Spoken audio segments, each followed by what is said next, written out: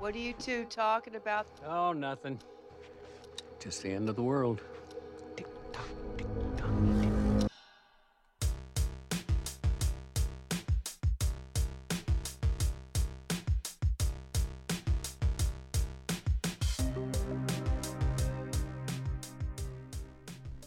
All right, Clay.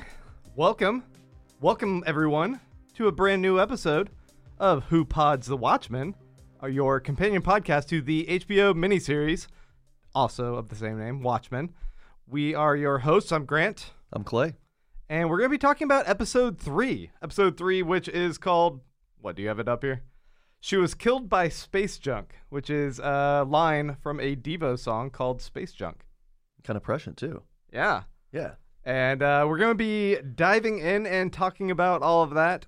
You know what? Let's skip all the intro stuff. Let's just jump right in. Cool. Let's do it. Yeah, good idea. So for anyone who's curious, who hasn't watched this or just needs a refresher, maybe you're watching this a little bit later, this episode is the one that features Laurie Blake, a.k.a. Laurie Giuseppe, Laurie Jupiter. I think people have been waiting for this if they watch the previews. Silk Spectre is back, and this is her now as an FBI agent.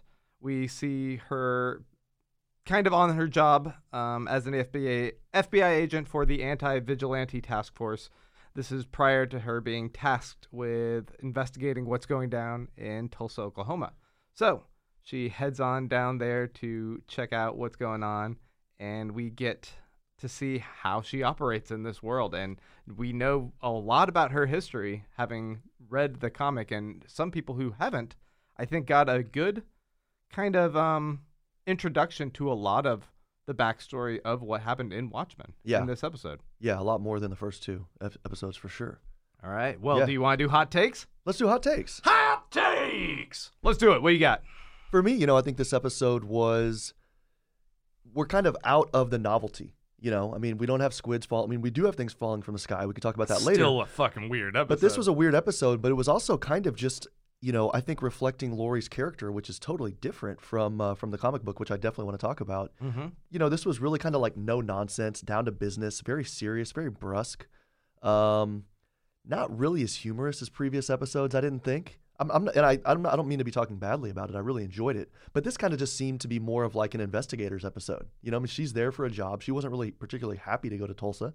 Right. She makes a joke about the fact that it's not Rome or something, and I kind of just thought, okay, we're on the trail, right? Like now the game is afoot. We're trying to find out what's going on there.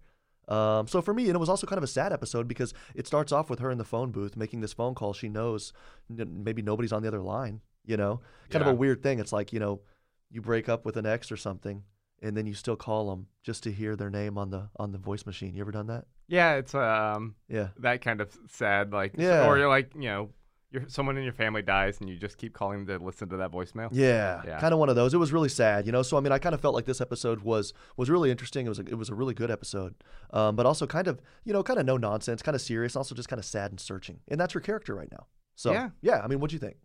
Yeah, I'm right there with you. I thought that it was a fun breather from I think the first two episodes are great. Obviously, we love them, but there's something a little bit claustrophobic that I started to feel about Tulsa, and it was good to just be able to break away from that a little bit.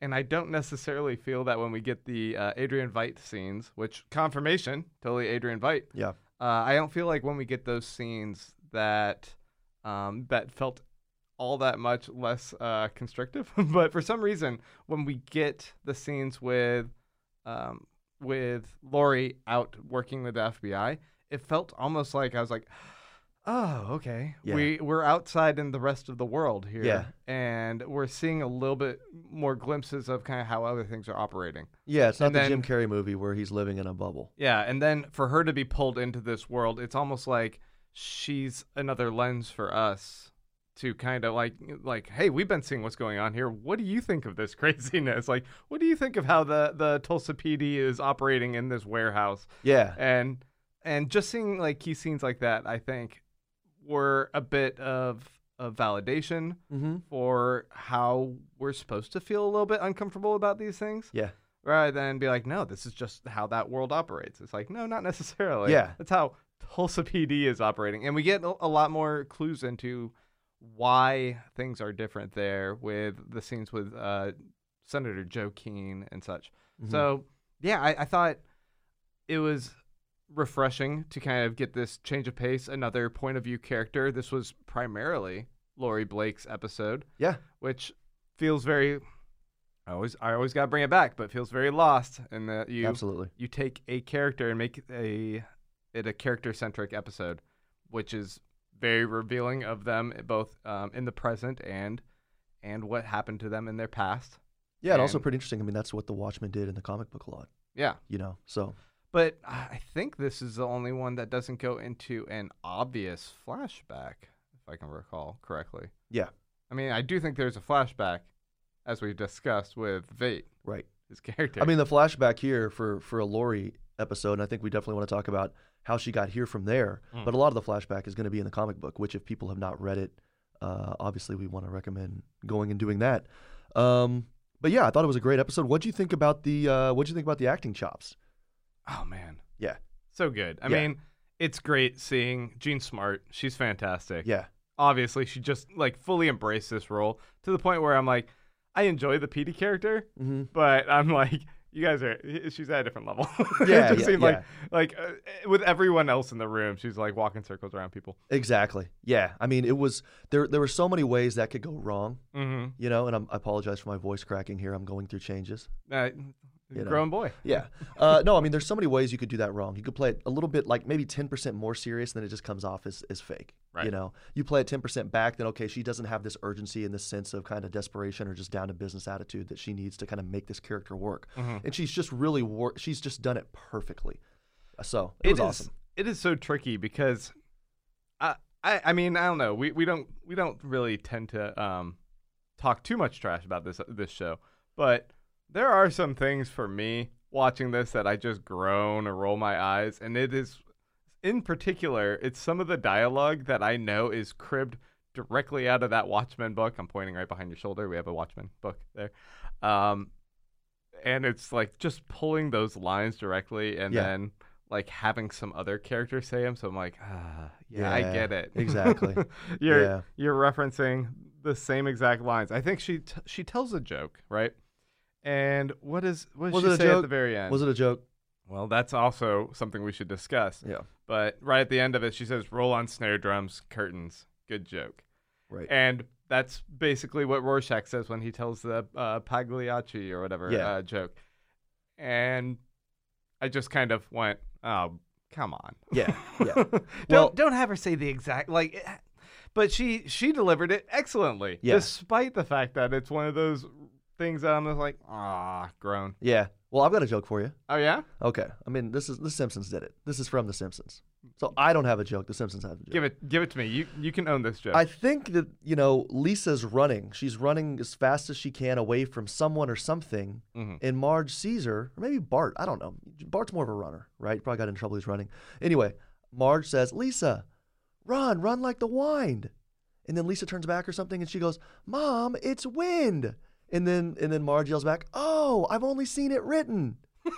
And I just want to say, we used to say Vate for 2.5 months. And you Yes. just switched to Vite on me. And, there was I thought maybe we talked about that a little bit. We were saying Vate. We're saying Vate, right? We were saying Vate. I So, thought it was Vate. Literally, we had only ever seen it written. So that joke works. But I have heard other people say Vite, and I go, are they saying it wrong? Huh. No. Yeah. It's not me that's wrong. It's the children. Exactly. Another Simpsons line for Yeah. you. Yeah. Yeah, so it's Vite. I guess we have Vite. And he says it himself, so I figure he knows how to pronounce his name. Yeah. if that really is him. Do we want to chat about what's going on there? Yeah. You want to do that right now? We could do that. I mean, we're going to talk a lot about what's going on with Laurie's plot, but let's go ahead and start off things. Yeah. Talking about Ozymandias. Yeah. And him and his little castle that he's trapped at by the game warden. Interesting, right? I think I have theories of what's going on here, but I would love to hear what you think first. Well, I actually have zero theories about the game warden. I don't know. I'm in the dark completely. Well, just spitballing. Like, I mean, what do you think is what has happened? Do we here? have some teleportation or something going on? Is he? I mean, what's going on with the suit? Why is the guy coming back all icy? Why does he think that leather is going to work in a sub-zero? I mean, what's going on? Is he teleporting them? Is he transporting people? Right. What's going on? And also, how is he doing all this genetic testing yet he's doing steampunk suits and stuff? Mm-hmm. The whole thing doesn't work. I don't understand it. I'm lost. So, okay.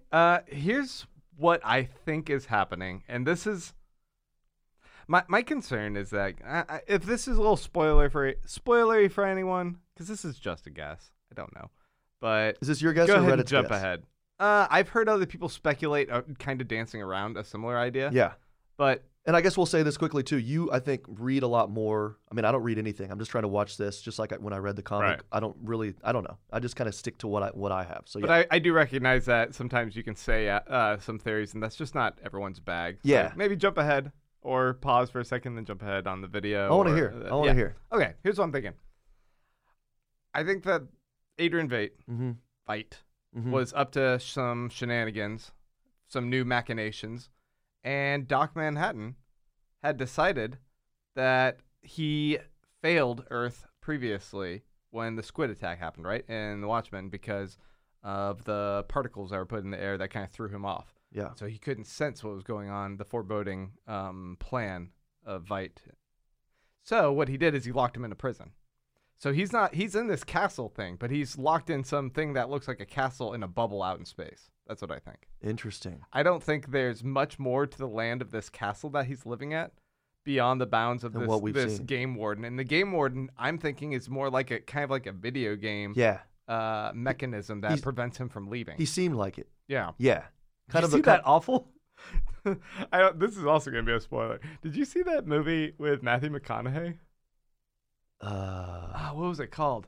The one where he's hunting dragons? No, the one where he's like a fishing boat captain. Nah. And it's Nah. okay. I don't want to talk. Hey, there's this movie with Matthew McConaughey where he's a fishing boat captain. I can't remember the name of it, but it just came out kind of recently, and everyone should go watch that bonkers ass shit. Really? It's We should actually pay our hard-earned money for this. I don't know if you should pay necessarily money. I would pirate it, Okay. but it's bonkers. Really? Yeah, In a good way or bad way? I can't read your face right now. mixed bag. Way. Okay. But I left it enthusiastic to talk about it. Okay. I guess that might be interpreted as good. Best character from a film who lives on a boat. I didn't say shipboat captain. Best character from a film who lives on a boat, in your opinion. That would be Lieutenant Dan, I guess, from Forrest Gump. That's pretty good. Right? That's pretty good. I was thinking of Keanu from The Replacements. You know what I'm talking about? You don't even know the character's name. No. That's but how good that movie but was. That was a good movie. It was a good movie. I'm not but good with names. You what's know his that. name? I mean, we're Johnny not. Utah. No, What? that was No. that's him from. Yeah. another Okay. movie. So we have Veidt. I mean, this is his third year. He is giving tomatoes to the game warden. Do you think the anniversary is the anniversary of him being in that prison, being in the game warden thing, and there's robots that are his servants, and he's just been like, you know what, I can kill them, and Dr. Manhattan's got a system here that will replace them. Yeah.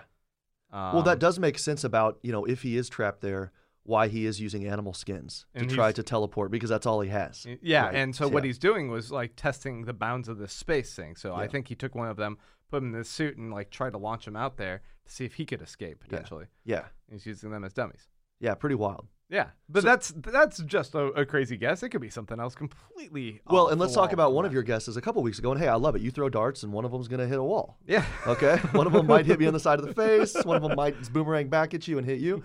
I guess now we know that the owl is not, what's his name? Judd, whatever. Yeah, Judd Crawford is definitely not. the Okay, owl. so we can strike that one off. yeah, off. Yeah.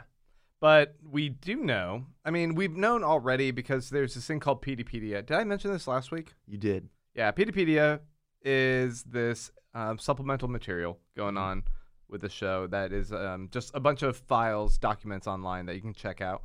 And one of them made reference to the fact that our night owl, Dan Dryberg, is actually in federal custody currently.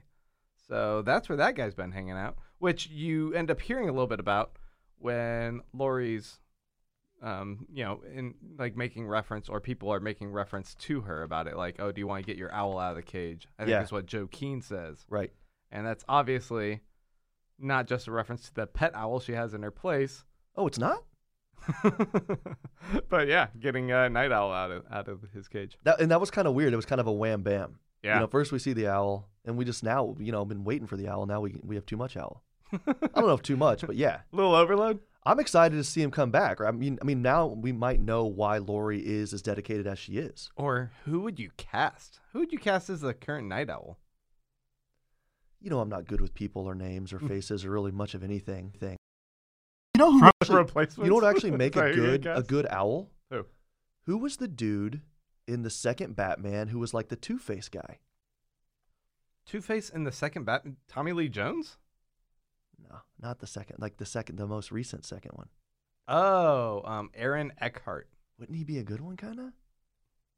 Yeah, he'd be great. I mean, the guy who Although he's the a guy little who young, was I in the think. movie 10 years ago was good. Oh yeah, you're right. Duh, I was thinking of the owl like from back then. I Yeah, don't know. yeah. Then I don't know. Yeah, I don't know. That's a good call. One of our dads could do it. Yeah. We don't know. Ostensibly, the owl's been locked up. Yeah. Right. Right. Yeah.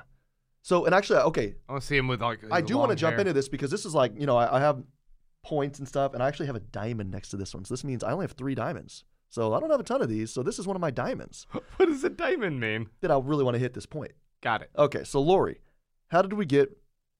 Are we From- done? Are we done talking about Ozymandias? I want to jump back to him, but We'll go back. Okay. Yeah, because this is interesting, and I think it does bleed into the.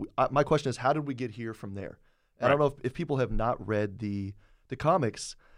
She wasn't always maybe presented or portrayed as the smartest woman, the most driven. She kind of had more of just kind of some family issues, and I wouldn't say she relied on men, but it was kind of almost like you wouldn't really want to see a female character like that these days. She definitely got short shrift. Yeah. In the comic, Yeah, as one of the characters, it was just obviously I would chalk it up to being a little bit misogynist, dated for sure. dated as Yeah, well. yeah. Well, misogynist in that it's dated. Yeah, But yeah. and now it's nice to see her as a driving force character who has agency and Yeah. is like powerful and smart. An agent with agency. Yeah, Yeah. But also, showing vulnerability. Actually, just showing Wow. more layers than I think Lori shows in Watchmen. Yeah, I mean, Lori was more famous for shedding her layers. Yeah, Yeah.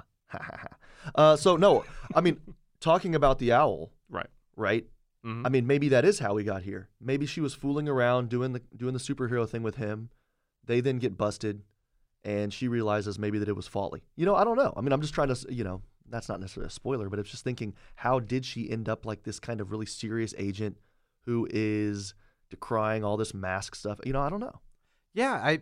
I would guess that what also is revealed in the Pedia documents Okay.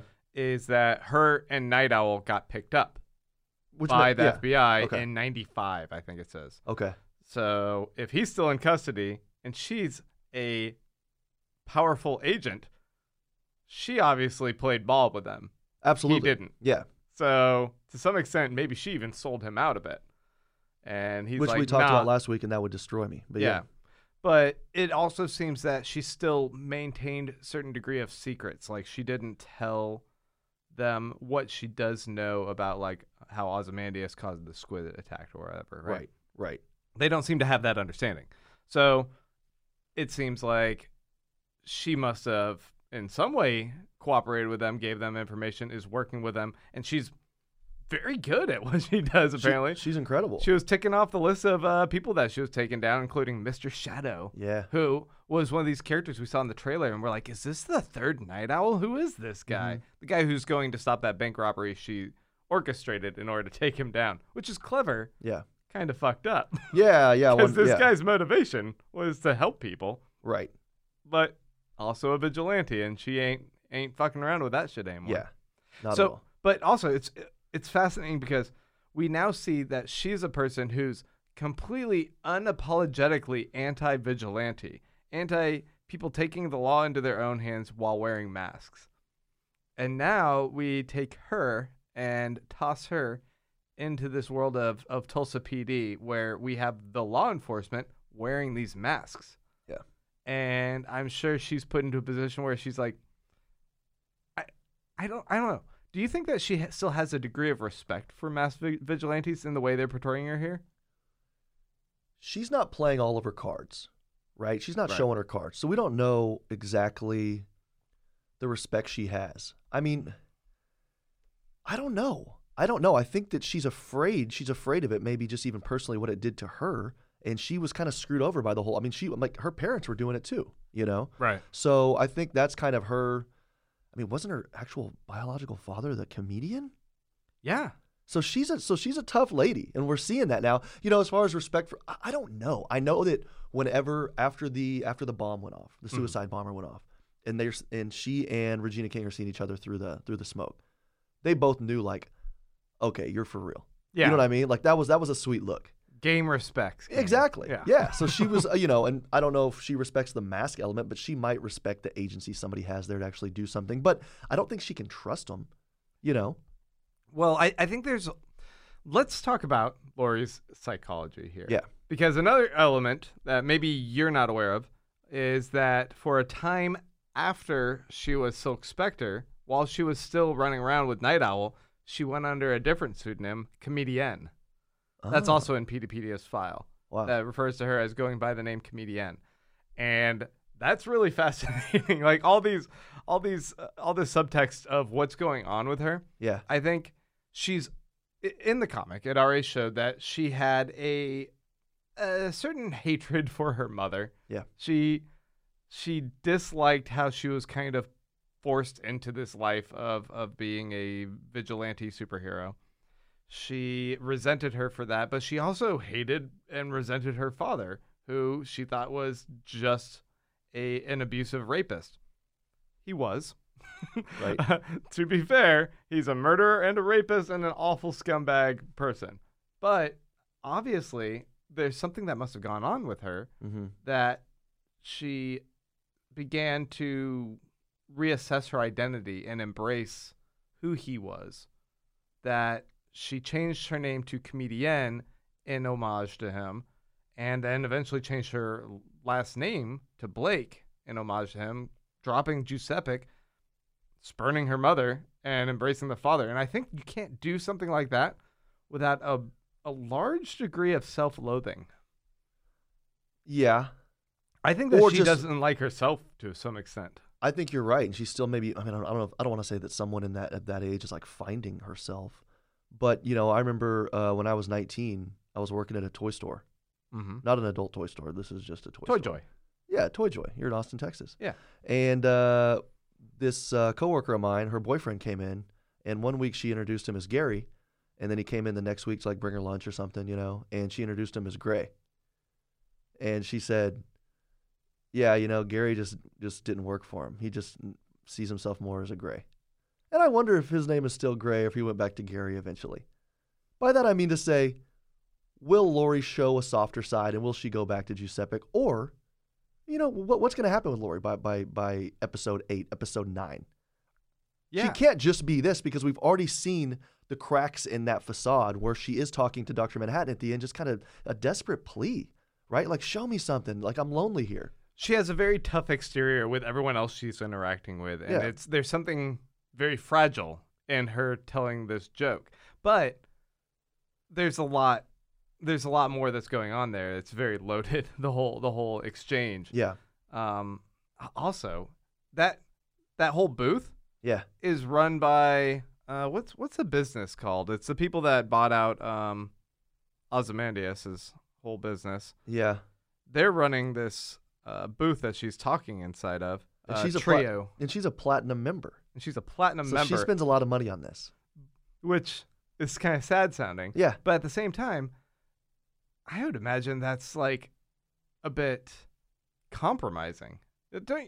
How safe do you feel your information is, whatever you say into there, that this company wouldn't also be gathering their own data on there? Yeah. I don't know. I would just feel like They're going to sell you weed eaters and stuff. you're a federal agent. No better. Don't be talking to that machine. Right. Well, also, just from what she said, kind of is very revealing of how she thinks about these characters. Mhm. I mean, she does look at Dan and say he's too soft.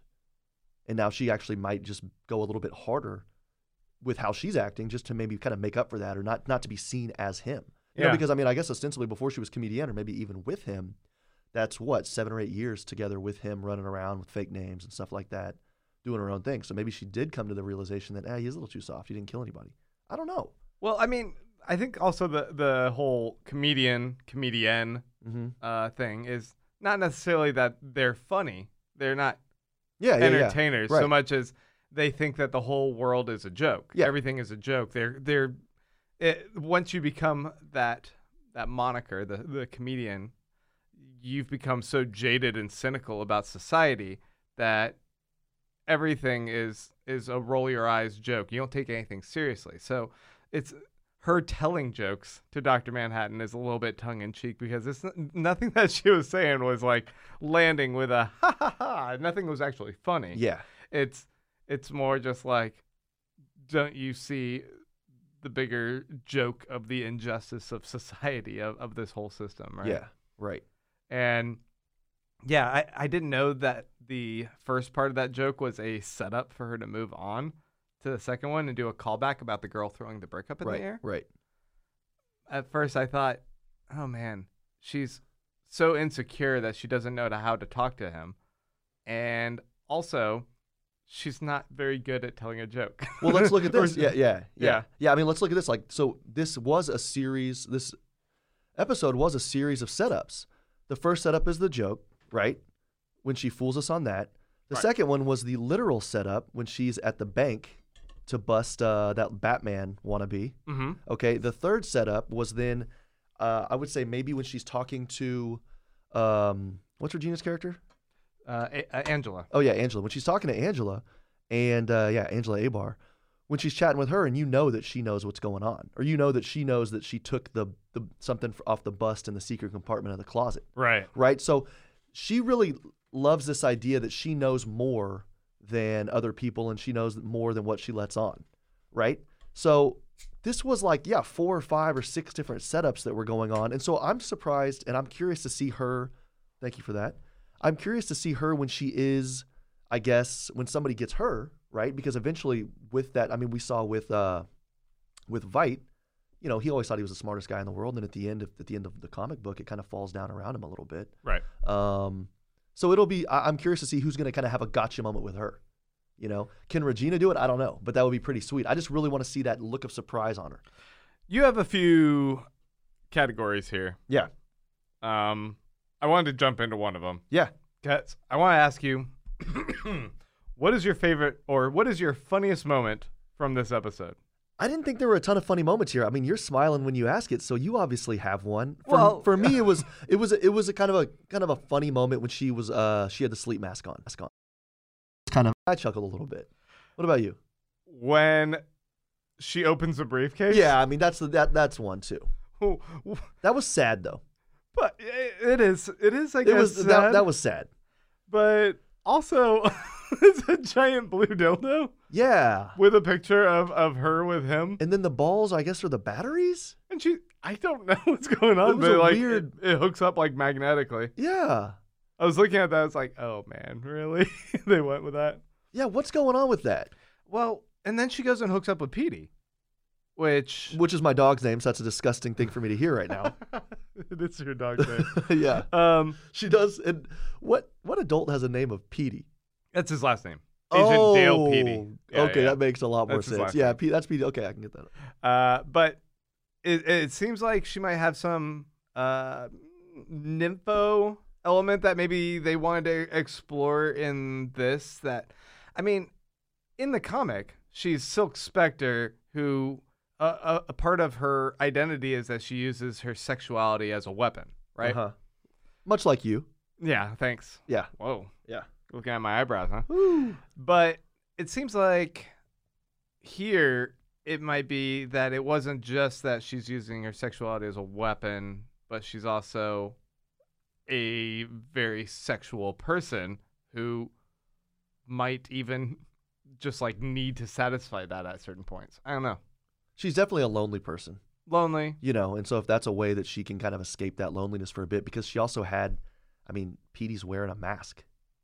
Yeah. I mean, So, I mean, they're both indulging their fantasies a little bit. Which is also like the comic in that Night Owl was impotent. Dan Dreiberg was impotent until he was able to kind of put back on the cowl and take on the persona of Night Owl. And then he felt reinvigorated and that's when he was able to hook up with Silk Spectre. Just a second here. I can cross off Blue Dildo because you got to it in record time. I was wondering how long that would take you.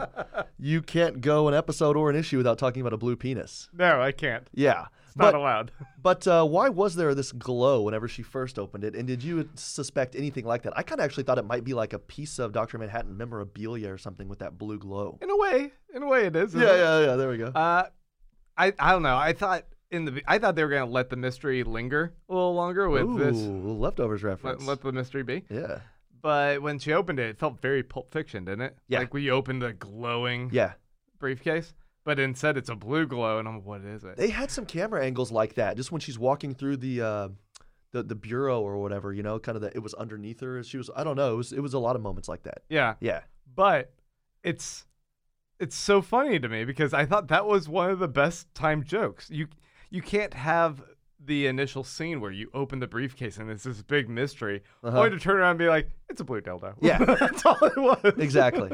It was very funny. Yeah. This isn't going to be maybe it advances the plot. I doubt it. But yeah, exactly. But the reason I brought up the funniest thing, I had a second choice Okay. for my funniest moment. Okay.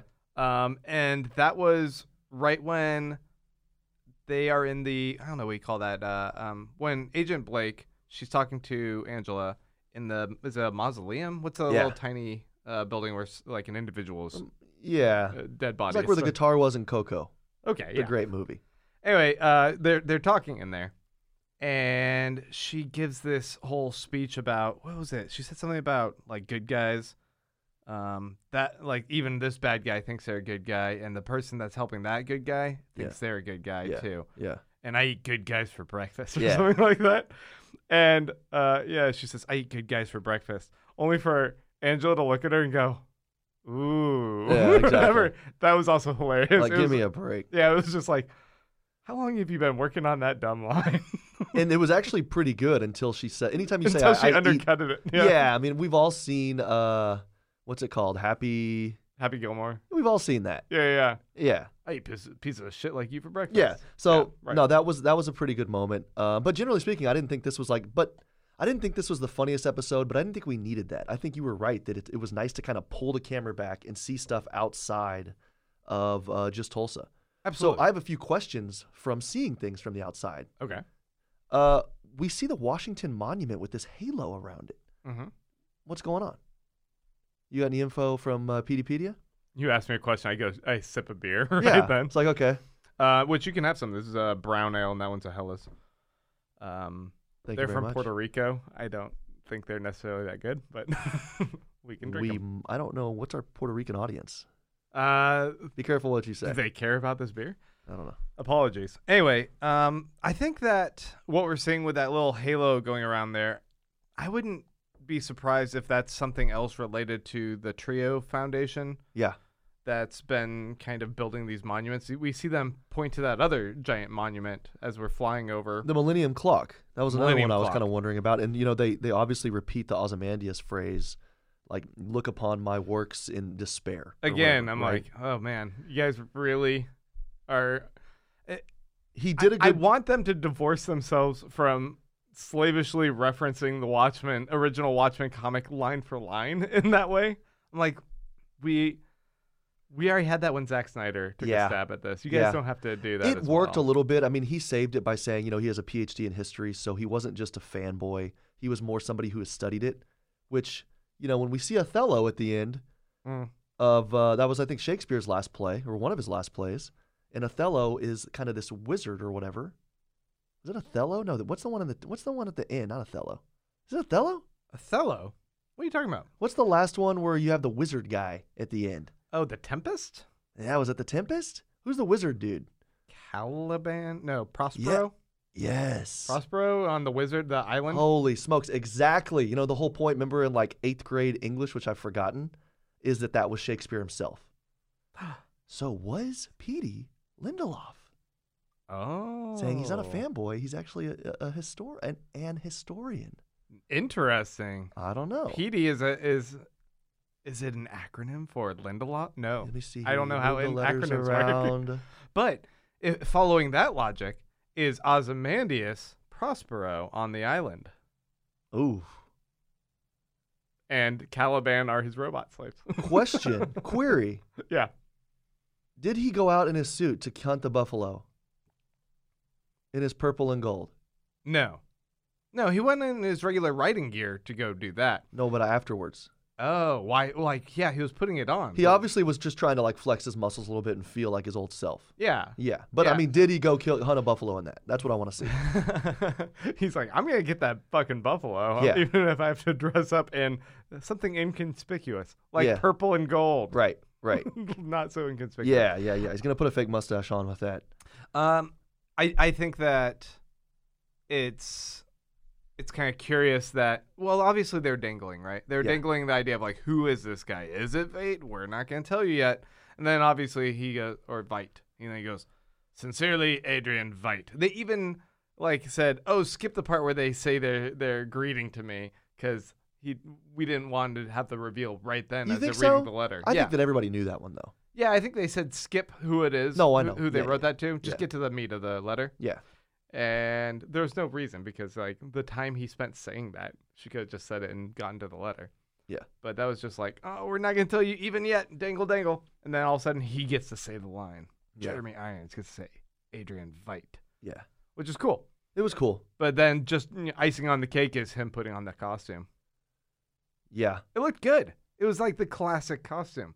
Yeah, it did look good. It wasn't the rubber molded Batman nipple thing that they had in the Snyder movie. Yeah. So Yeah. I appreciate that. So did you notice in this episode just the color yellow and how he uses it? No. So I've noticed the last couple episodes and I was kind of writing it down this time. It's kind of so we have with Looking Glass. Remember he wipes off kind of the sweat off the brow of his mask and it's Yeah. kind of this Pittsburgh Steelers terrible towel that he gets, the famous yellow towel. Well, I figured it's the same yellow mask. Oh, that makes sense. Okay, because he like pulls that out, does that. Because later he's wearing it at the funeral. He's actually just in a cop uniform with a yellow Right. mask. I guess I'll say because this. you can tell his eyes. I guess I'll say this. Naturally, if Lindelof just wanted to use yellow, you could have different shades of yellow. But it always is this same Watchmen yellow, yeah. right? Yeah. So in Blake's apartment, there's like an urn or something on her mantle or fireplace or something, and that's that exact same yellow. So he uses this yellow like on the police cars, the top of the police cars, when they did the overhead shot. That's that same yellow.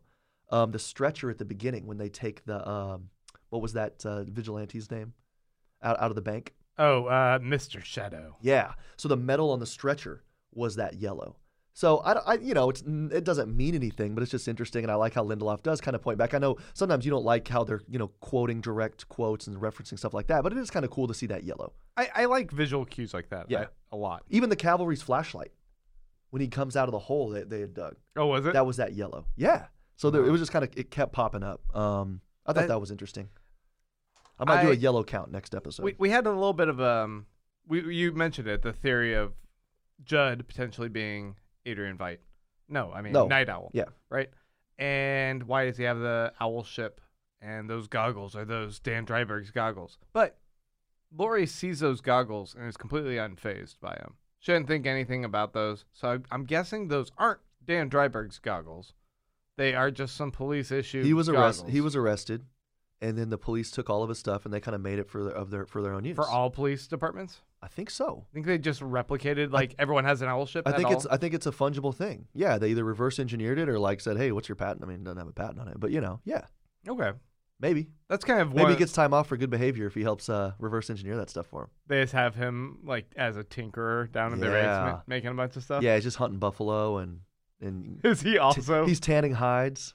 They're Yeah. all in a way in prisons. So if we think about, we have Adrian Veidt, Uh-huh. Veidt, Yeah. trapped in this prison, this cell, and we see earlier that Dr. Manhattan was constructing that same castle on Mars, right? Yeah. We see the little kid, Topher, Angela's kid. He's constructing out of a bunch of metal bits Mhm. that castle as well.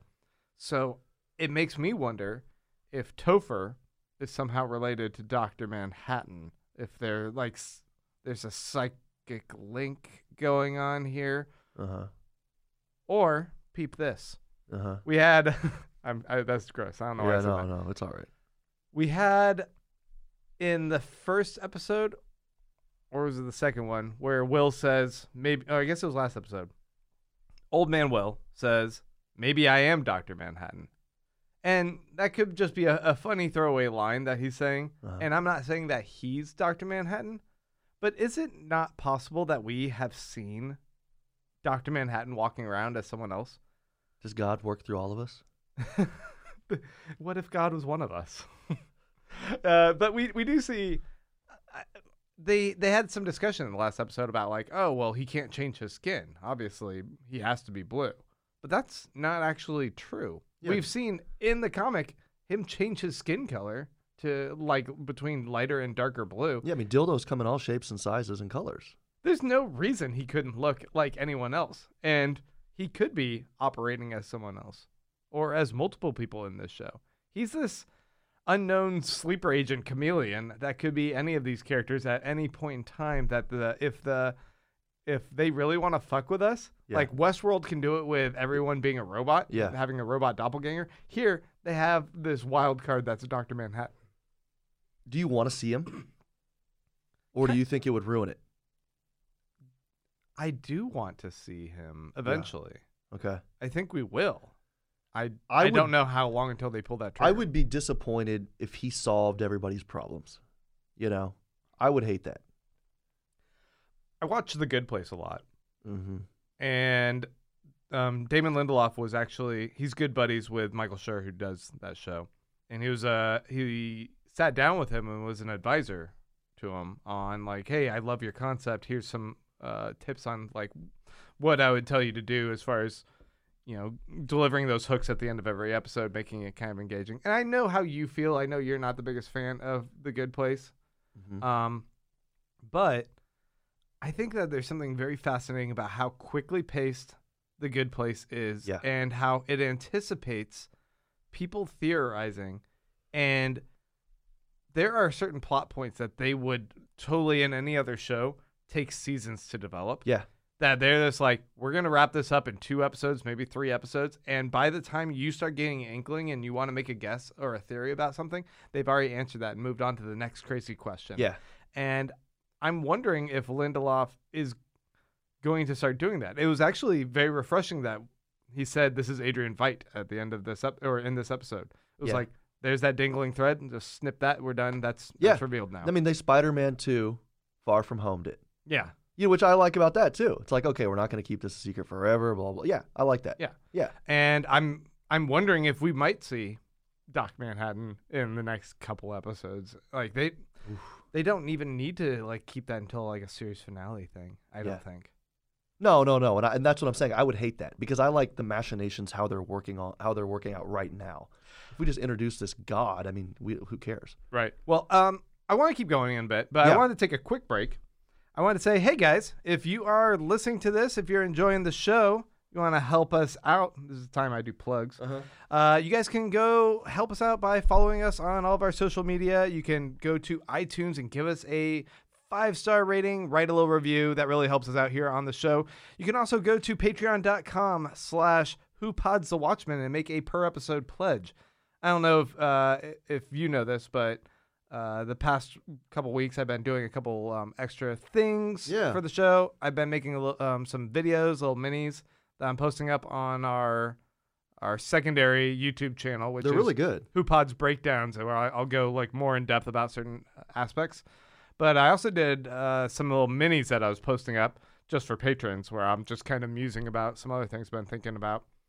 Since I'm here at the recording studio all the time, might as well. Yeah. In my downtime, just Show off your talk tie about this clips. stuff. Yeah.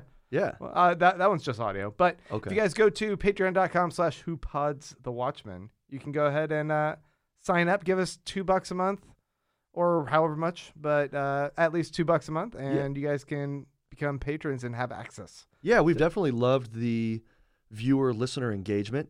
You know, I know we're getting more and more reviews. We're getting people are writing. I mean, how did you say that? They're writing into your DMs?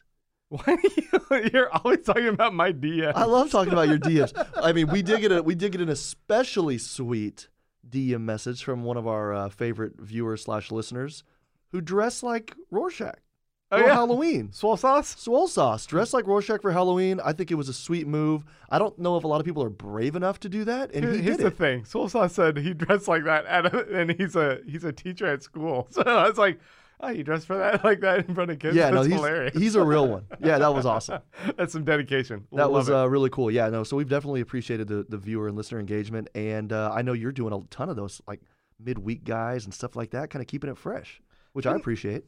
Yeah, been trying a bunch of things. Just it's so fun. This is my bread and butter. Any kind of show like a Lindelof show where there's a bunch of stuff to theorize on. Yeah. I did have one particular rating Okay. to read over here. This is from iTunes Okay. from Francis Muth. It says the best Watchmen podcast. Thank you. I've listened to all the Watchmen podcasts, currently analyzing the book and the book series. This was actually before we started talking about the show. It says, it's a shame Mike, Grant's original co-host, couldn't continue the podcast, but Clay is great. Unexpected addition coming in at issue 4. At first, I was skeptical of his lack of Watchmen knowledge and seemingly aloof attitude. Yeah, I've gotten that. I quickly warmed to his dynamic energy, sense of humor, and fresh insights on Watchmen, craft beer, and life in general. Wow. Grant and Clay complement each other well, and episodes never drag, even when they go on tangents that may or may not circle back to the original topic. That happens. We're happy to go for the ride because while other podcasts are often filled with tedious plot summaries and painfully repetitious exchanges, this one delivers the lifeblood of any good podcast. Entertaining motherfucking conversation. Did you add the MF? I did. Oh. Sadly, I will be parting. Oh, well. Anyway, just Whoa, gonna pick back up. whoa. No, it Is was this just a selective read? well, he said he was gonna part ways with the podcast until the HBO series comes on. So Fair enough. yeah, until he's able to see that. Yeah, fair enough. Okay. Well, that's really nice. Well, hopefully he's back. Did we have any questions or anything like that? Any inquiries? I did get maybe like one or two. Real Let me estate or check. otherwise? Yeah.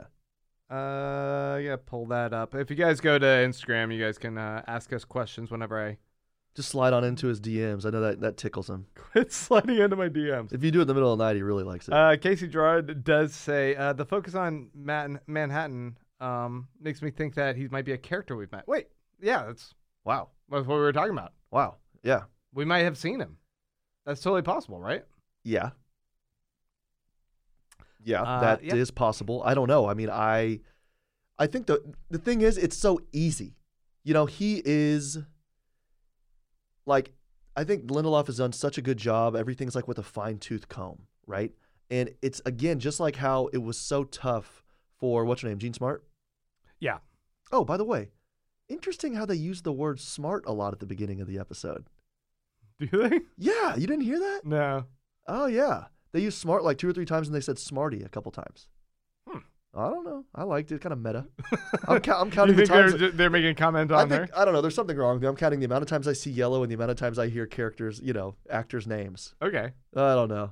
We don't have to go on about that. But yeah, the way that she plays that role, it could go wrong so many different ways. The same way Lindelof is doing it, things could very easily go wrong. And I just think Manhattan's just obviously you could get it wrong. I know you're just looking forward to the blue penis. That's all I really want. Yeah. We did get another question from Mike who says, who's got the bigger D, Tom Meissen or Don Johnson? I mean, his last name's Johnson. With a name like Don Johnson. Yeah. Yeah. I think that goes without saying. But no one can measure up to the dildo. No. What in the world? That was a Maglite. That was really... That was a Cop's Maglite flashlight. That was hefty, man. It was, that What- was what- the girth of one of these What are you bottles looking here. down? Okay, yeah, I don't. Yeah. Yeah, that's... Ow. My God. Hey, I want to get to a cubes moment. Okay. Is it time for cubes? Let's jump into cubes. Yeah. So explain cubes again. If people don't know, cubes comes from the green sugar cubes that made multiple appearances in the Watchmen comic book, and I just always loved them. They don't really build the plot at all. They don't do anything for the story, but it's so sweet to just see these green sugar cubes. So the cubes is either your character, moment, memory, anything, any yearning you had while watching the show. That's a cubes moment. So what was your cubes moment this week? My cubes moment. Okay, because it's not a favorite moment. I know. It's just a cubes I moment. got myself. Yeah. My cubes moment was when we were in Laurie Blake's apartment near the beginning. They cut to a scene of her when she's talking to Joe Keane, and behind her is this Andy Warhol looking painting of Dr. Manhattan, of Night Owl, of her, and it was fucking sweet looking. Yeah, that was Ozymandias super on there. sweet. Yeah, I was like, oh man, I love that painting. I don't recall this being in the comic itself, but I know that there's a little scene about Andy Yeah, Warhol making yeah. their paintings in the movie. Yeah. And that's kind of a notable little bit. I felt like this was a little bit of a nod to that, and I liked it. It was super cool. Yeah. Yeah. No, I mean, we should maybe get something like that for the recording studio. I'm looking around at where it would go. I think it could go well anywhere. It can go right there behind the camera. What do you think of that spot where no one can see it? Yeah, I mean, we'd see it. So funnily enough, whatever. My favorite Cubes moment is also from her apartment. Yeah? Weird. Is it the mouse? No, it is the Sharper Image vertical CD player. You saw that, huh? Did you see that? I totally made note of it, yes. The Sharper Image vertical CD player. I mean, that takes you back. It made me think that, Completely ridiculous. they have some technological advancements here, and then also they're still living with the Sharper Image CD player. Because Sharper Image is not even in business anymore, right? I mean, it went bankrupt. Maybe somebody actually kept it going. But that was my Cubes moment for sure. It always tickles me to see a Sharper Image vertical CD player. Why do they have them? What's going on with it? Do they not have digital music yet in their 2019? Do they not podcast? Yeah, what are they listening to over there? I have no idea. Devo. They're listening to Devo. Yeah, so that was my Cubes moment. I guess I just don't understand it. Somebody like her, though, probably would have it because she kind of doesn't care to update all of her stuff. She's like, I got the CD. I'm going to keep using that. It's in this vertical thing, you know. Yeah. She has this apartment. She doesn't care. It was still voice activated. Let me and ask you very this. sensitive. You know I'm an animal guy. Yeah. Oh yeah, it was voice. Okay, interesting, huh? Mhm. I'm an animal guy, but I don't really have an owl. Well, there's a better way to say that. I don't have an owl. You don't really have an Yeah, owl. I don't know what that I don't means. really have an owl. No, I definitely do. Okay. This sounds like a little bit too defensive. Yeah. Do you secretly have a Doth fucking protest owl? to- Is it normal? I mean, if we have any owl people, do you usually cover up the bird cage? Or maybe not even owl, but just a bird cage in general? Or is that animal abuse? I don't know. I don't know how to feel about that. Maybe it was like nighttime, Yeah. but she still fed it. And then she put it back. Yeah, what's going on with that? I just figured they wanted to have it hidden. I don't like that. She's away during the day on her business. They're nocturnal animals. Cover up the cage, Okay. right? Because the windows, you want it kind of dark. They would. When she got home, it was for sure dark. Yeah, she finally got home from a day at work, so she would probably eventually want to take it off. But for the sake of storytelling for us, they wanted to keep it hidden. It just still rubbed me the wrong For way. the reveal. I like my There's owl. an owl. I like my owls free, unencumbered, and get my owl out of a cage. Let's talk about Joe Keane. Yeah. So Joe Keane. I have a question for you. Is Keane clean? Well, Is Keane clean? I have a Joe Keane question for you. Uh-huh. Is Joe Keane sound a little bit like joking, which she's telling a lot of jokes this episode? Mm-hmm. That's not. Okay, let's go back to your question. My question was terrible. Yeah, no, I'm Ralph. Is he clean? I Is think Keane clean? no. I mean, he's already. There's something very suspicious about what's going on. He seems to be playing with the fabric of this system in Tulsa, in that he's using it as his playground to be like, because his dad, very famously, is the Keane of the Keane Act in Watchmen, who was the person who said no more masked vigilantes. Like, that's illegal. Right. We shouldn't have any of them. You shouldn't be able to disguise who you are and go out and fight crime and try and enforce the law on your own or whatever. And that was kind of a notable thing that ended it for all the vigilantes in the 70s or something. And now we have his son instituting that the law enforcement can wear masks. And he's a guy that is a figure that the conservative right-wing party really likes. This is their guy. Yeah. And it does seem kind of curious that this experiment that's going on in Tulsa might be his meal ticket to the presidency. For sure. So wouldn't it stand to reason that potentially he's manipulating things here and maybe he's in cahoots with the 7th Cavalry? Yeah, I think this is a false flag. I think this is kind of a false flag thing. Yeah? I mean, I don't want to jump from category to category, but I know we also have our gumshoe category, which is who done it. Mm-hmm. I think it's very likely that he's done it. He's the one who killed. He's the one who killed our chief of police, or at least worked with the people who did.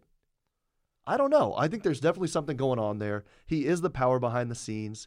He's got his eye on the presidency. I don't know. It's really strange. He's not clean. Keen ain't clean. I kind of don't think so either. Or maybe we just don't like him because he's successful and attractive and wealthy. I also don't like those things. Yeah, you've got 2 of those. Thanks. Uh-huh. I am wealthy. Uh-huh. And it's very successful. You called me ugly? Oh! Hey, you chose him. You son of a... my who killed Chief? I think that's a good question that we should answer at the same time. Yeah. Right now, I'm kind of leaning to Adrian Veidt. Okay.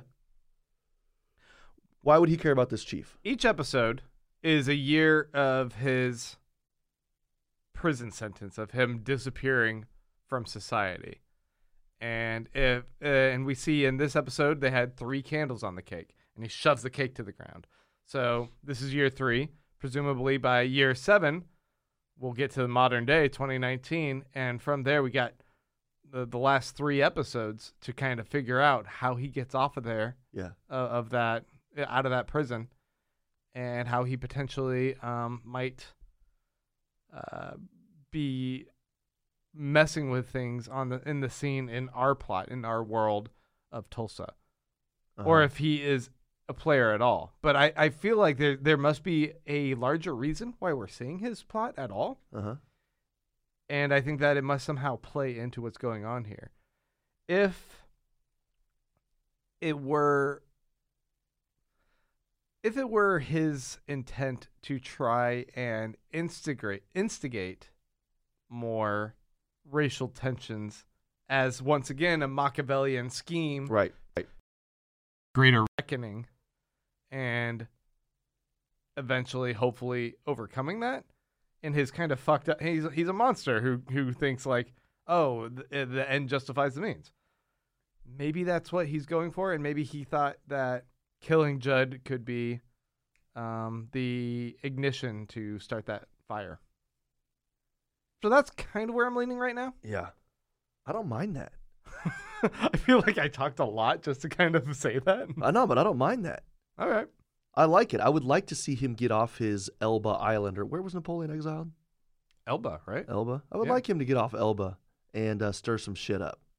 I don't know. Yeah, that's really interesting. I just don't know. I guess I don't know why he cares. I think you're right. Yeah, if he is kind of just his fingers in a bunch of different pies, just trying to spread disorder, right? Then it makes sense. But is there something with the chief of police in particular? Let's revisit too. What's up with the clan outfit? Right. She takes it away. It almost does seem, from Laurie Blake's perspective, that she's doing a cover-up for him on his behalf. Yeah. And we know she's just trying to investigate on her own. Like, what the fuck's up with this? Yeah. Or at least we have no reason not to believe that at this point. Right. Yeah. Why does he have that? Do you think it was there? I think the secret closet's obviously there. Is it an old-timey reminder of his past? Yeah. There's people that don't agree with Nazis but have Nazi memorabilia in their house because What are you talking about? some people are weird collectors. Most of them, I think, They do have a little bit of a Nazi fetish. have a Nazi fetish. Ugh. Not okay. They just call themselves historians. Yeah. Yeah. Like Speaking, Petey. Yeah, I was going to say, let's talk about Petey a little bit, because I did like how he was even though he was being lapped as far as, his acting chops, I did think he was a nice little sweet with the sour that was Blake's character. Yeah. He was funny. I thought he did a good job, and I think also he came off as somebody who kind of did know his shit, and he says, hey, I'm not a fanboy, I'm a historian, respect me, blah, blah, and then at the end he gets laid. Yeah. Or It maybe paid off. Or maybe they just fell asleep. I don't know. They could have just cuddled and fell asleep. Yeah. He wore a mask. Yeah. Yeah, he's a good, genuine, wet behind the ears, Mm-hmm. like honest kind of character that is a good contrast to her embittered, cynical, jaded character that is just sick of this kind of world. Yeah. But when Lori Blake comes in and she gets the details from Judd's wife about like where the warehouse compound is. Yeah. They kind of stake it out for a bit. And then she goes in on her own to go investigate. And Pirate Jenny and Red Scare kind of bring her in there. She's looking at like what's going on there, and it felt like fucking Abu Ghraib, didn't it? Exactly. It was Yeah. all these blindfolded guys sitting in a row with dogs barking just to intimidate They them. jacked the volume up, and then, but it only does that for 2 or 3 seconds, then it goes back. But I mean, yeah, it definitely looked like, okay, this is somebody from the outside who's discovering what's going on, and she didn't particularly care about citizens' rights because she makes a joke right before that. Yeah. Like, actually, I don't really give a shit. Where do But I maybe go? that's also to ingratiate herself with Red Scare and Pirate Jenny, right? Right, exactly. As they're going to take Yeah, her in there. perhaps. Yeah, but I mean, that was another thing where I think this was the first time where I thought, and I think he did it for a reason, because we've been kind of leaning pro-cop for a couple of weeks here, and it's kind of uncomfortable for us to do that, but we have been leaning that way, and then you see this, and you're like, oof, I don't know, it's just not a good look for the cops. Yeah, they're going a little bit fucking wild here. It's fucked up. Yeah. And the whole situation, it seems like what you're saying, someone is fucking with the system intentionally. If James Wolk, what's his name, Joe Keane, is part of the 7th Cavalry or poking that bear to say, hey, attack the cops. Yeah. Then I'll have justification for them to put on costumes. Mm-hmm. Them not being accountable because they're in costumes is going to rise that tension on their side. Yeah. And there won't be accountability on their side. You guys they'll start attacking you guys. You guys are going to just build up the hate until it becomes something so potent. Mm-hmm. And this was just another stepping stone. And is it not coincidence that he was there being taken captive? And check this out. Yeah. Just so, such a great parallel to the Watchmen comic Mm-hmm. that a person who might be the one orchestrating all of this, victim. Yeah. Like, when Ozymandias wants everyone to be thrown off the scent of him potentially being the person pulling the strings in Watchmen, he has an assassination attempt. Mm-hmm. And we see right here another assassination attempt on Joe Keane. Mm-hmm. Of course, that guy's the one orchestrating a lot of this. Yeah, exactly. I don't think that Keane knew that his kidnapper was going to be shot through the head. I think that was a wrinkle in his plans, and I was actually really looking forward to him getting into that mausoleum, and then he could say, "Okay, good job. Yeah, you kind of pulled me a little rough there, but I guess you had to do it to make it work." Right. And then we didn't get that satisfaction. But that's absolutely what's going on, because he went a little too quickly. He didn't really seem that scared. Yeah. So, yeah. He volunteered himself and jumped right in. I'm like, no. He was politics ready. is gonna He was do like, it. okay, I stand here. X marks the spot. He's going to walk out Exactly. this way, and then I'm ready. He cleared his throat before that. Right. Yeah. So, I don't know. It just didn't work for me. So yeah, it's just like with Ozymandias in the comic. Yeah. They gotta be doing that. I think they do. Let me go to another category. Can I? Yes. Next to die. If you need to think about yours, I can give you mine. I have one, but you go ahead. Pirate Jenny. I kind of thought that initially. Yeah, it's Just unfortunate. because we haven't seen a whole lot of her, but then Yeah. I'm like, why would they give her such short shrift like that? It's one of those where it's like, okay, they can up the anxiety, up the tension, but not really lose out, because they can't kill the dude in the red suit because he's just awesome to see. And I assume our next to die just can't include the robots No. because they'll just keep dying. Right? Yeah. They're lemmings. Yeah. Um, They are lemmings. My person I put was Grandpa Will. I thought that Angela's Grandpa Will, now that they've established that relationship, and now that she has this immediate and what's the term? She got his money. Preternatural, is that the term? Uh-huh. Like emotional connection. Yeah. That if he dies, it becomes a driving force for her to discover more about that You relationship. think she needs a motivator? Yeah, it could be a motivator in that. Well, she doesn't need it right now. Yeah. She's got plenty of motivation. Yeah. But it definitely could be. I just don't want him to die. I like that guy. I really don't either. and that's why I thought Pirate Jenny was because I don't really care about her. But I like Don Johnson. They kill him. I mean, you kill people to, make people invested and want to have that kind of justice. You Game of Thrones it. Yeah, Yeah. and I get that. Yeah. Oh yeah, I wanted to tell you, Angela Abar. Uh-huh. Her last name's Abar, Yeah. and I thought that was kind of cool. Uh-huh. For a personal anecdote, Please. Abar. Well, when my wife, when I first started dating her, You're married? I am. Whoa. You don't know anything about me. Jeez. When I first started dating her, I didn't have any money. I was in college, and I took her on a couple free dates that she didn't realize we were going on dates because I wasn't paying for anything. That's shitty. But I took her. What's shitty that your now wife expects a date to be something you pay for? You can't just enjoy a precious moment like a sunset, or right? that you, What's up with that? Yeah, I think that's the shitty part. Go ahead. Yeah. But I took her to this movie here in Alamo, or at the Alamo Drafthouse here in Austin, Texas. Every Wednesday night they have Wednesday Weird, and they would show different kind of wacky movies from the 70s and 80s and whatever. And I went to Abar, the First Black Superman, which was this blaxploitation movie from the mid-late 70s. And the name Abar, it was this. I don't even really remember the plot very well, but Abar, the first black Superman, and now her name is Abar. I think I would assume there's some sort of relation between that particular movie, and her last name being that, but her also being a superhero. Take back the word and make it a powerful word. It was a quirky movie. How was the movie? I don't know. Better or worse than the McConaughey boat movie? She Married Me. Serenity is the name of that McConaughey boat movie. Really? Serenity. And that's how we now call it the McConaughey boat movie. McConaughey wacky ass boat movie. Really? Yeah.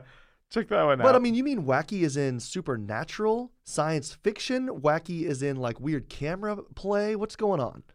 Yes. Give me another word other than wacky. Give me another word other than wacky. Surreal? Oh, okay. That doesn't help me at all, but okay. Yeah, it's a little bit of like a crime noir, but also Ooh. like southern Okay, you've said enough. boat. You've said island enough. thing. You said enough. Yeah. Hey, so as far as names, we also had his horse, which was Bucephalus or something like that, and that is Alexander's horse. Who? Veit's horse. Veit's horse? Yeah.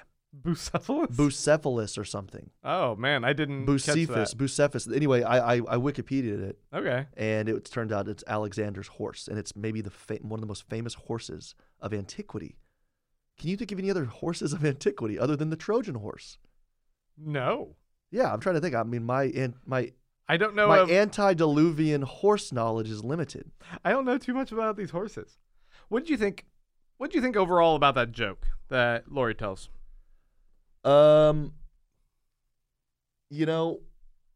Again, it was a setup. We know that. We talked about that. So I think she likes that kind of gotcha play, right? But as far as the joke itself, I think it just kind of revealed who she thinks of these characters. I'm not smart enough to get the whole thing about. I don't know. I think maybe was it maybe she's just, I mean, literally she's saying, "Hey, I'm going to take you in one direction while I have you distracted. I'm actually destroying you with the other hand." Right? Yeah. And that she's so good at what she's doing.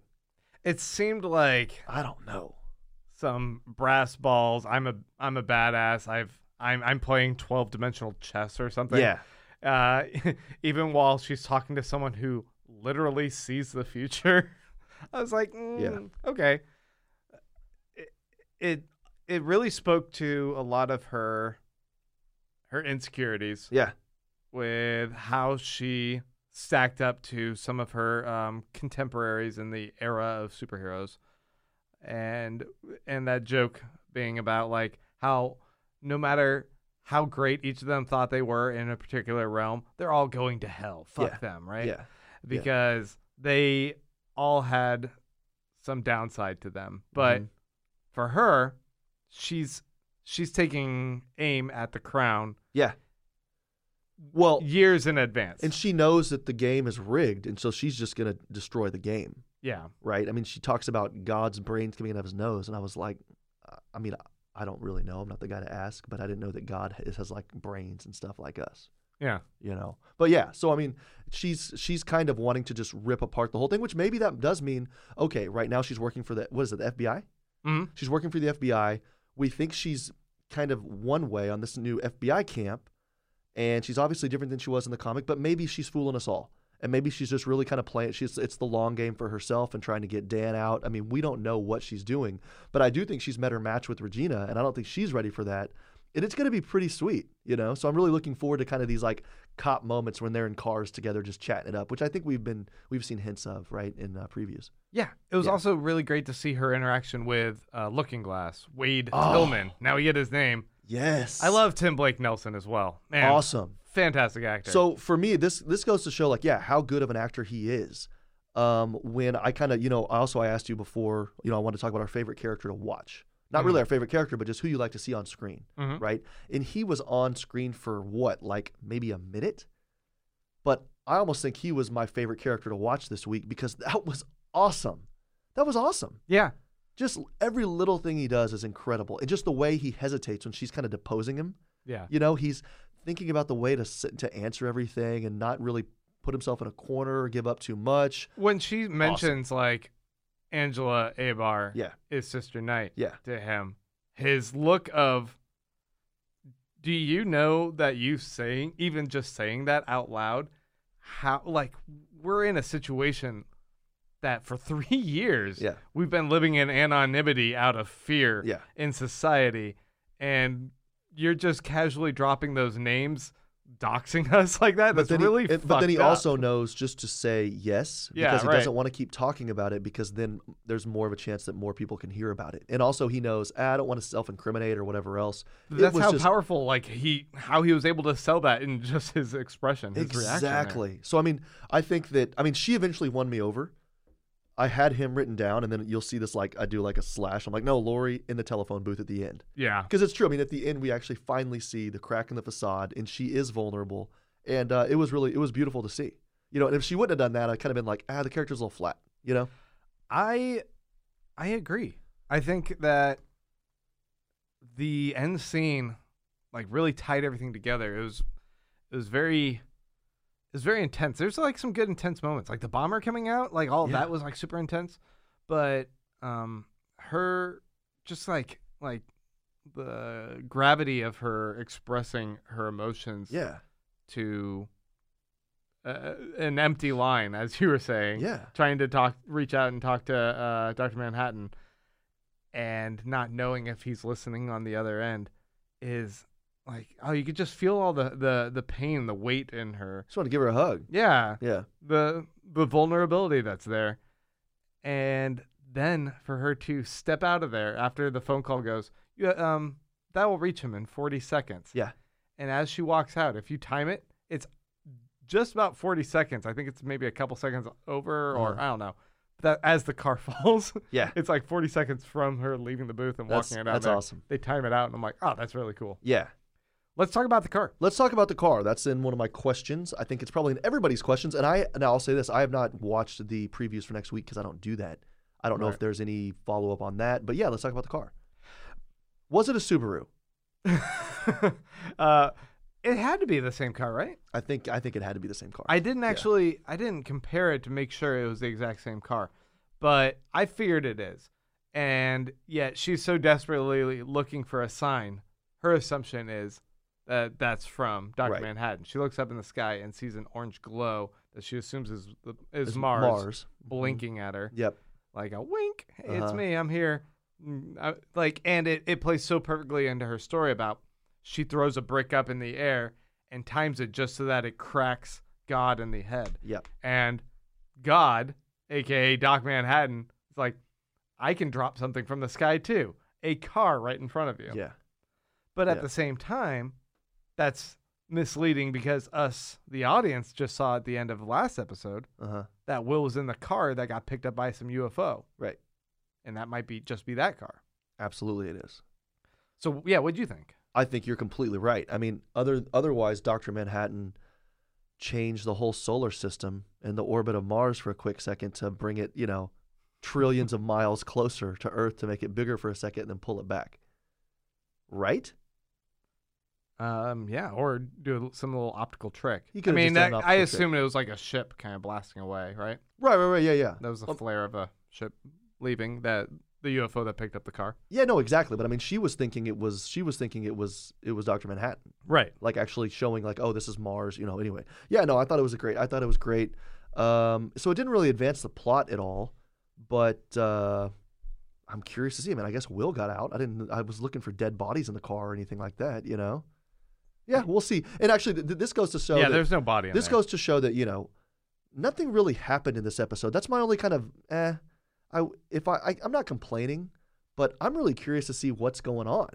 It set up a lot of chess pieces, right? Yeah, and it was dedicated to Lori, which was cool, and somebody who really got no dedicated story really in the comic book. I mean, even when they did it, it was still pretty shitty, and so it was good to have. But man, I mean, I could have used a little bit more plot development. This single episode, it's still an hour of storytelling. Yeah, but I feel it made her particular character so much richer and complexer. Yeah, more complex. Yeah. Very good. No, okay. So let me ask you this: Okay. do you think she will live to the end of the show? Or because you can die. So will she be alive at the end of the show? I think so. At the end of this season? I mean, hopefully he does another one. I don't know. Yeah. I think she's a survivor. Okay. Do you think Angela will be alive? Yes. All of her kids? Ooh, maybe not Topher. Yeah. I don't know. There's something weird going on with Topher. Little Slytherin? Yeah. Okay. Topher's going to pull off the mask and actually be Dr. Manhattan. Yeah, right. Okay. Hot hubby. Ah, man. I hope he does. I hope we get to see more of him. Petey. Yes. Okay. Man, I think I'm Looking an optimist. Looking Glass. Yes, I think everyone's going to survive. They're all going to be friends. You think Pirate Jenny's going to survive? No, she's probably going to die. Yeah. But she's expendable only in so much as we haven't learned anything about her. What's the red right? jumpsuit, dude? Red Scare. What would you watch like a Hobbs and Shaw Red Scare spinoff with Pirate Jenny? Just Red Scare and Pirate Jenny? Yeah. Would you watch that spinoff? If it was Jerry Bruckheimer.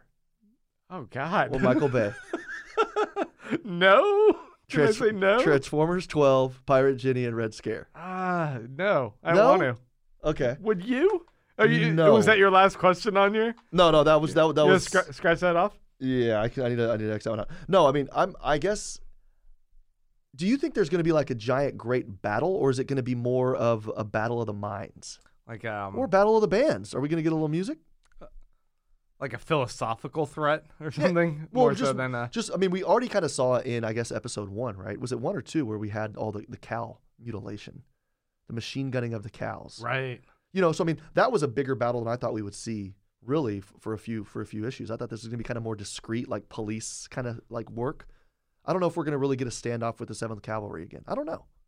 I think we will. Yeah. I think it'll be more.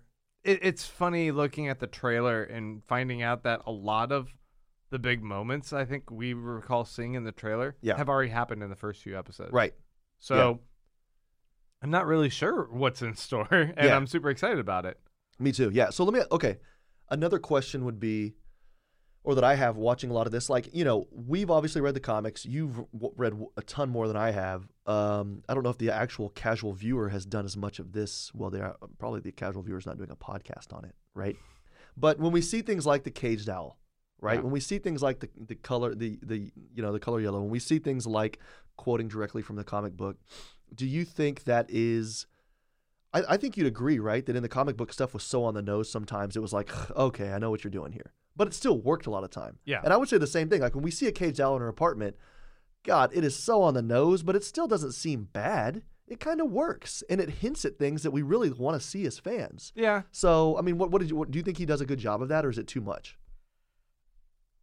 It's true to the comic, I would say. Okay. Which it can be a little bit hokey and over the top at times, but it's fun. Yeah, I'm just writing this down. I think this might be a new category for us next week moving forward. What did you write down? Blue dildo. What's the blue dildo? When something is so obvious and you're like, oh God. You know, like I don't know if it works or not, but It's a real blue dildo. That's a real blue dildo, that one. All right. Yeah. New category, blue dildo. The blue dildo that'll follow Sugar Cubes. Yeah, I mean, I don't really know. Did you have anything else? I guess let me ask you this. You've seen the preview, so you can kind of be my spirit guide. Mm-hmm. Oh, actually, let me drop that one back really quickly, if you don't mind. All right. Do you think this show's going to lose viewers to the show previewing tomorrow or coming out tomorrow? What's that one? That one, you know, the kind of like people are thinking it's going to be the new Game of Thrones type thing. Oh, his Dark Materials or something like that? Yeah, the Philip whatever. Lose viewers? I would think that they would stick around for both. You think? Okay. I think it might gain. No, I don't know if it would gain more people here. But no, I don't think it's going to lose an audience. Okay. You know, I know people are waiting for the next Game of Thrones, which isn't Right. going to happen. And maybe if people are watching Watchmen, it's not going to satisfy. That's not going to scratch that itch. I would say this new show will. So I don't know. But I think you're right. That's People will really check it out. disappointing. I hope not. I don't think so, but I was just wondering. Yeah. Yeah. All right. Well, I think that's about it, right? That's all I've got. Folks, want to thank you guys for checking out our episode this week. If you guys watched us live, thanks for checking us out here live. We do live streaming of all of our episodes over on YouTube. You can go there and subscribe. You can also follow us on Facebook, Twitter, and Instagram. And you can help support us by giving us that 5-star rating on iTunes or wherever you listen to your podcasts. Write a little review. We'll check them out and maybe occasionally read one here on the show. Yeah. And if you guys want to help us out financially, please go over to patreon.com/whopodswatchmen. There you can make a per month pledge. Give us a couple bucks a month and help support us. And we do little extra bonus material for you guys exclusively to just show our thanks for you guys helping us out. Yeah. We will be back next week talking about this show. We're going to probably do another little live show. I wouldn't imagine why not. And we look forward to it. Until then, What do you like to say? Who keeps potting watching? we'll keep watching. I don't know what I said. Was it we'll keep watching? We'll keep watching.